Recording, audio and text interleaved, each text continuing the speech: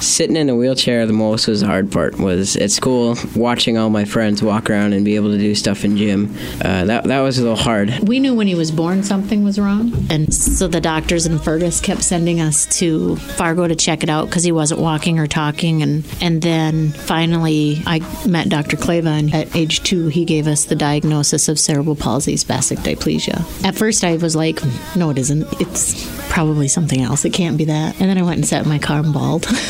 It was shocking. What could I have done different? If it wasn't, what did I do to make him this way, and that kind of stuff.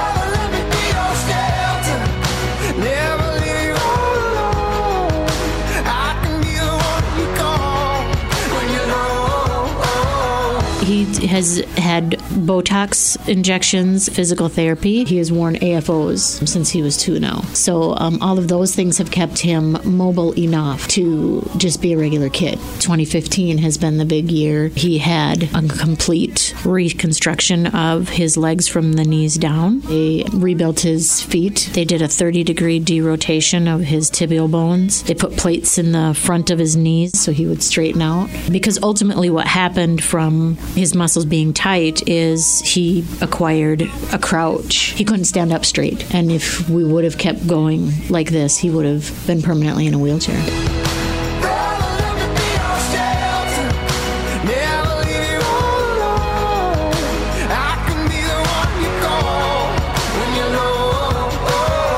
It was very comfortable. I felt right at home. I got to just chill and had friendly nurses that came in. Doctors were all excellent. They were really nice. It was awesome. I wasn't thinking that's what it was going to be like. It was great. It was easier than I thought. It just felt safe. They really went out of their way to make us comfortable. They spoiled him rotten.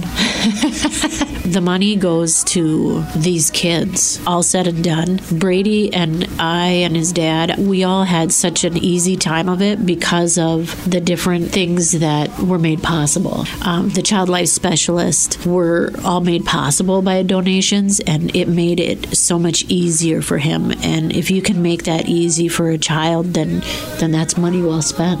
So donating is huge. It's peace of mind for these kids. Thanks for putting up with me, honestly. Some days I was grumpy. Some days I wanted a loving attention. You mean a phone number from a nurse? Hitting on nurses, they put up with that. They just smiled and laughed. Thanks for helping me and pushing me.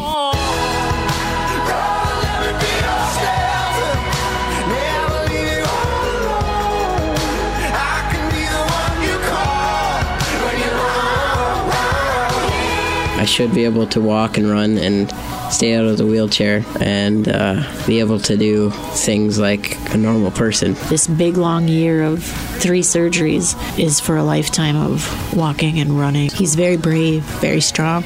He's a tough kid and very resilient. Everything his brothers can do and more. Everything every other child can do and more.